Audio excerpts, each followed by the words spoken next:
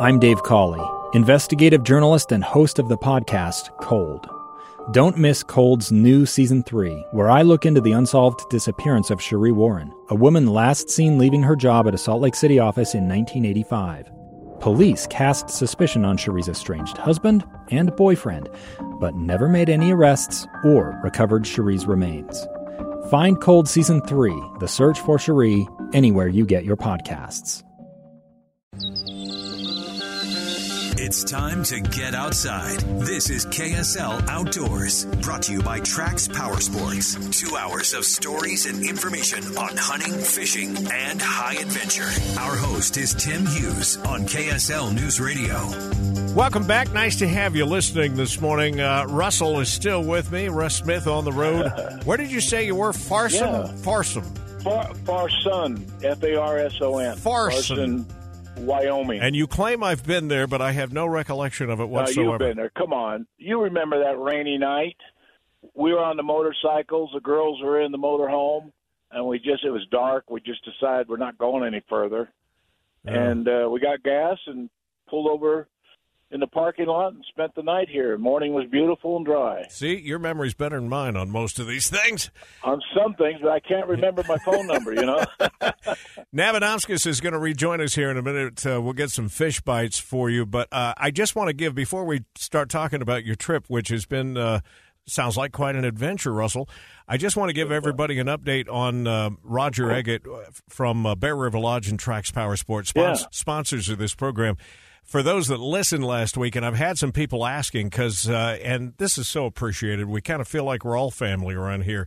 But for those that have listened for years, you get attached to our own personal lives and stories sometimes. And Roger and his wife, Jamie, and her youngest son and their niece were actually at their home in just above Lahaina last week when that fire went through. And they got out of there because he had shipped over one of their side-by-sides from Trax Power Sports, one of the Can-Am Defenders, a 6-seater. And while everybody else was stuck on that road, one road in, one way in, one way out, he was able to bust trail and go on some dirt roads, and they got out of there safely. Oh, man. But they did not know when they got here the situation with their house that was left behind. So just a little bit of good news. Now, I haven't talked to him in the last 24 to 48 hours, but he did get word from neighbors that the fire did not jump the road. His home did not burn. I hope that's still the case.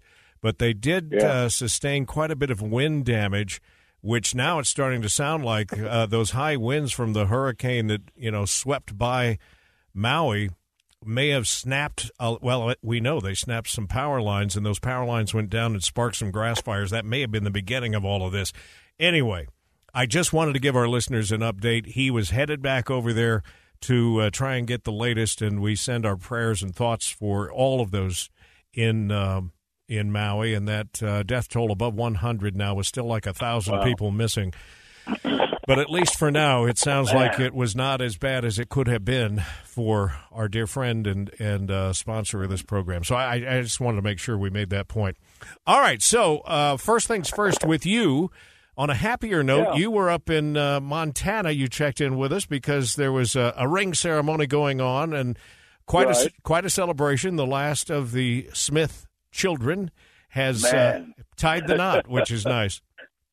Yeah, it is. And we had high expectations, but, like any parent, you just got to let it roll and wait for the time to be right. And I'll tell you what I told my daughter.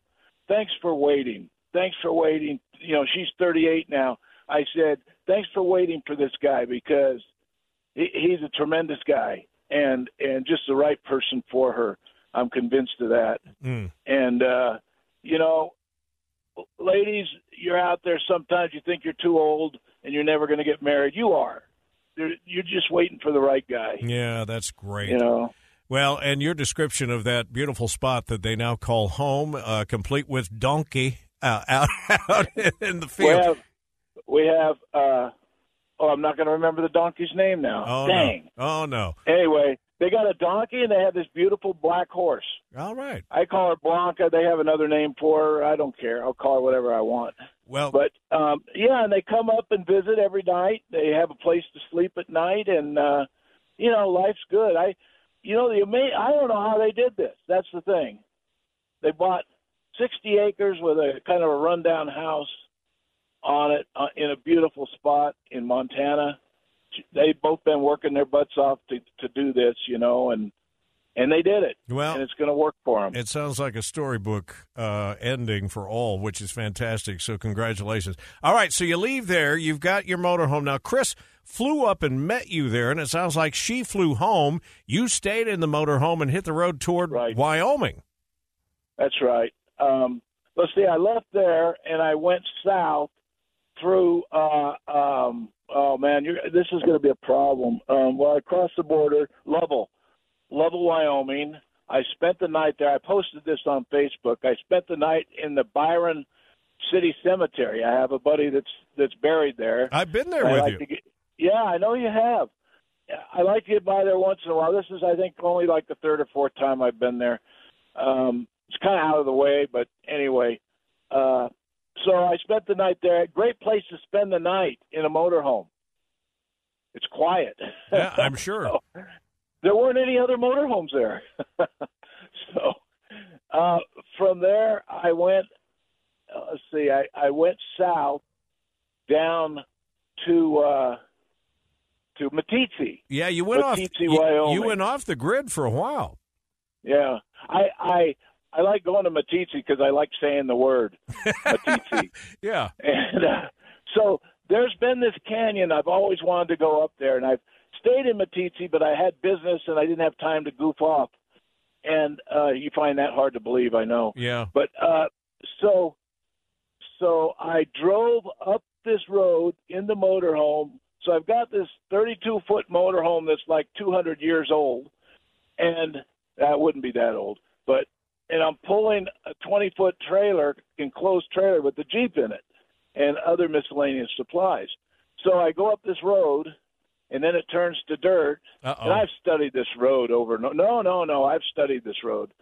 And so I went as far as I was comfortable going. I stayed in a beautiful spot overlooking the river and the valley, and nobody else was there, and it's just gorgeous. So the next morning, I get out the Jeep, and I want to go up to this mine and kind of a ghost town up at the end of the road.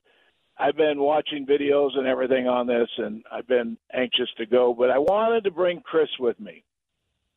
So I leave in the afternoon to go up there, and I spend a couple hours driving, and I got to the point where I was about 6 miles away, and it's kind of right where the road gets really challenging. I said, you know what, it's going to be dark. I'm going to turn around and go back. I'm going to bring her up here so she can ride with me when we get to that town. But the coolest thing is I did my first major stream crossing in the Jeep. Nice. And it was deep. And I was glad I had good door seals. So, because it was up above the bottom of my doors. Well, when you got to the deepest point, did you say, if I've made a mistake here, how do I get out of this? Well, I did, but I know that other guys in the same equipment had already just done that day because I saw them coming back.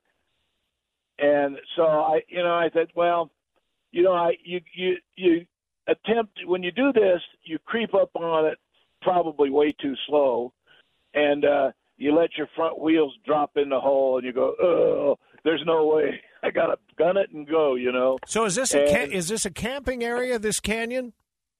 Oh, yeah, if you wanted to, but it's pretty remote. I think a lot of the overlander guys, gals, were going up there. I saw them go by in their massive contraptions, and they are all geared to sleep. Yeah, you can camp anywhere. It's all open. It's national forest. I mean, it's very remote. Yeah. Well, and you were just telling me there's some pretty good-sized motorhomes that just pulled in there pulling Jeeps. Gee. Have you had a chance to calculate your gas mileage pulling that thing down the road? I I don't even want to know. Yeah, I don't want. It's a lot. I think I'd be uncomfortable with it, actually. Yeah. I got to fill up again now. So you headed home now, or? Sort of. I might take a few other side trips. I don't know. I see. I'm waiting for those days in my life when you say, I don't know, we don't have anything going on at home. Maybe I'll just stay out a little longer. I mean, what am I going to do when I get home? Just think about your next road trip, probably. Well, it's already planned. Well, I'm coming back up here. There you go, and bringing Mama with you. All right, we've got to take a break. We're going to get some fish bites for you. That's coming up next. Navadomskis rejoins us on KSL Outdoors Radio. 2 years ago, Americans watched in horror as a crisis unfolded at the Kabul airport. There's desperation and anguish. More than 80,000 Afghans have since arrived in America, but this story is still unfolding. I'm Andrea Smartin. In my new podcast, Stranger Becomes Neighbor, we'll find out what happens to these new arrivals in our communities. Who would help our newest neighbors? Follow us at kslpodcast.com, Apple Podcasts, or anywhere else you listen. Bubba had a dream, Bubba had a wish to find himself a woman that loved to fish. One day at the tackle shop, his dream came true, and now for everyone he catches, she catches too.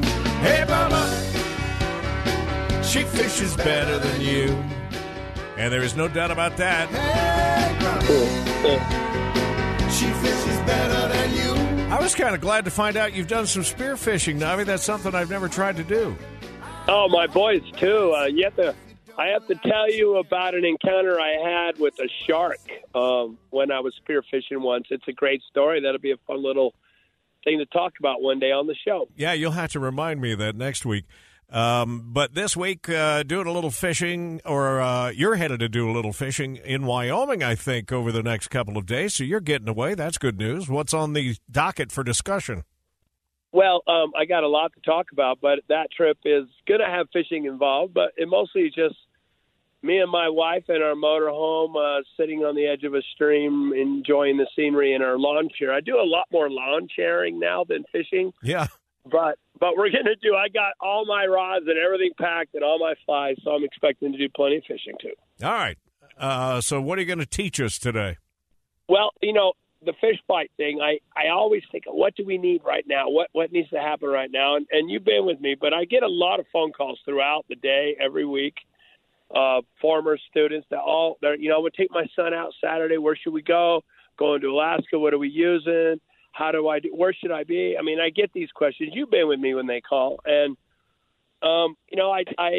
I keep revisiting the Hopper show, and I go, did you listen to the show? Oh, I listen every week. Did you hear the one about the Hoppers? And they're like, oh, I missed it. Well, you just can't miss the Hopper scenario now, so I'm going to revisit Hoppers because I've been fishing in this state for more than 45 years, and I watch, the ebb and flow of every, transition that we've had over the years. I have never, ever seen as many Hoppers as we have now. We got mosquitoes bad, too. But that winter we had, coupled with the monsoon season, it's just extended the Hoppers. I play golf at the Morgan Golf Course, and I have a couple of colleagues from Davis High that play with me. And they almost get more excited about when we round one of the greens that has a lot of Hoppers. They go, Mike, show everybody. So I grab a handful of live Hoppers, and I throw them in the Weber. And boom, boom, boom, boom, they all get eaten, right? But they're just floored by that. It's like feeding the bears. So I really want everybody to understand that if you're not fishing Hoppers right now, you're truly missing out because they've never been thicker than they are right now. So I'm going to revisit Hopper fishing for a minute because a lot of people missed it. So let me say this. If you're a bait fisherman, then just put those Hoppers right on the hook. I like to put them in right below the head and then through the thorax and out the tail, and then the head covers the top. That'll work good. And really, any way you can get them to stay on the hook, you can't miss with Hoppers right now if you're a bait fisherman. But if you're a fly fisherman, we throw foam Hoppers, and you got to coat those foam Hoppers with Aquil or any kind of fly floatant. And the strategy is you get about 12 to 15 inches in front of the fly. You put the goop on that part of the line, and that keeps it floating high, and then goop on the Hopper itself so it doesn't saturate and sink. And then, there's a lot of techniques, but one of the things that I constantly tell people because they don't understand, when they throw it out there, the fish will come right up to it and they'll hover. And as it floats down the river, the whatever it is, rainbow brown cut, they're right underneath it, and they're watching it because they're a little skeptical. Is that a mannequin? Is that fake? Is that real? And so one strategy that works 100% out of 100% is if you see this happening, they're following it, but they're not hitting it. What you do is you point your rod at your fly and turn it in a small circle. So the diameter of the circle is like 6 inches. So just circle fast you can. And what that does is it puts coil in your fly line, and then it goes down to the fly, and it kind of wants to turn over. So what happens is the legs go bang, bang, bang, and boom, they hit it immediately. So do a few turns, and they're going to hit it immediately because it causes the rubber legs on your fly to twitter in such a way that they just can't help it. They're going to hit it. Okay. And then the other mistake people make is they want to set it. When they see that hopper get hit, they're setting it and they're missing. I watch them, they just miss. You're not in any hurry. Let that guy eat that fly, eat that hopper, and take it down because it feels good to them. It's foamy. It feels like a mouthful, and they're just taking it down, then set them. And the set is up, which is rare, but it could be down or up depending on the currents. But it's a very soft set, but you got to inject that hook into their mouth and then fish on. So if you don't know how to fish hoppers, you need to learn because it is so much fun. It's such a visual phenomenon. One of the hoppers I do like to throw, and it works really great around here, is the Turk's tarantula. And the reason why is because it doesn't have foam on it. It's deer hair and it's dubbing. So it kind of floats in the film a little deep, which hoppers kind of get deep when they die.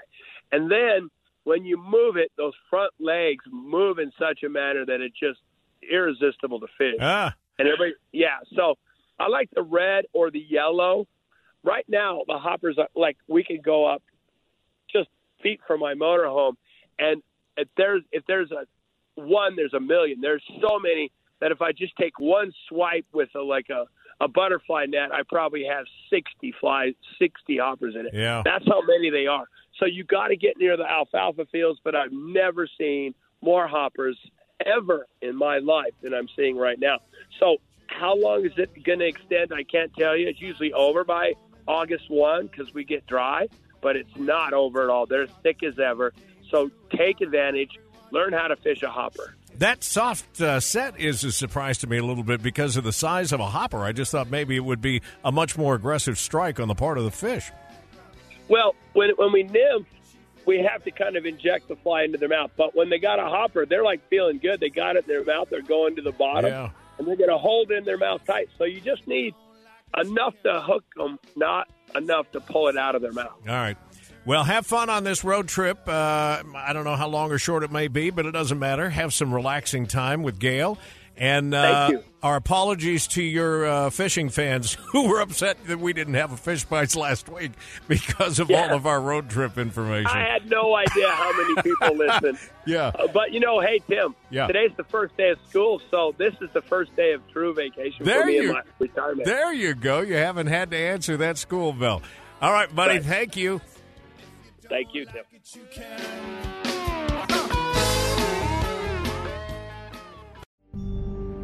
A gun in the face. Then all of a sudden they all kind of lined up. They pointed their guns at me. And this is the point where I thought, I'm going to die today.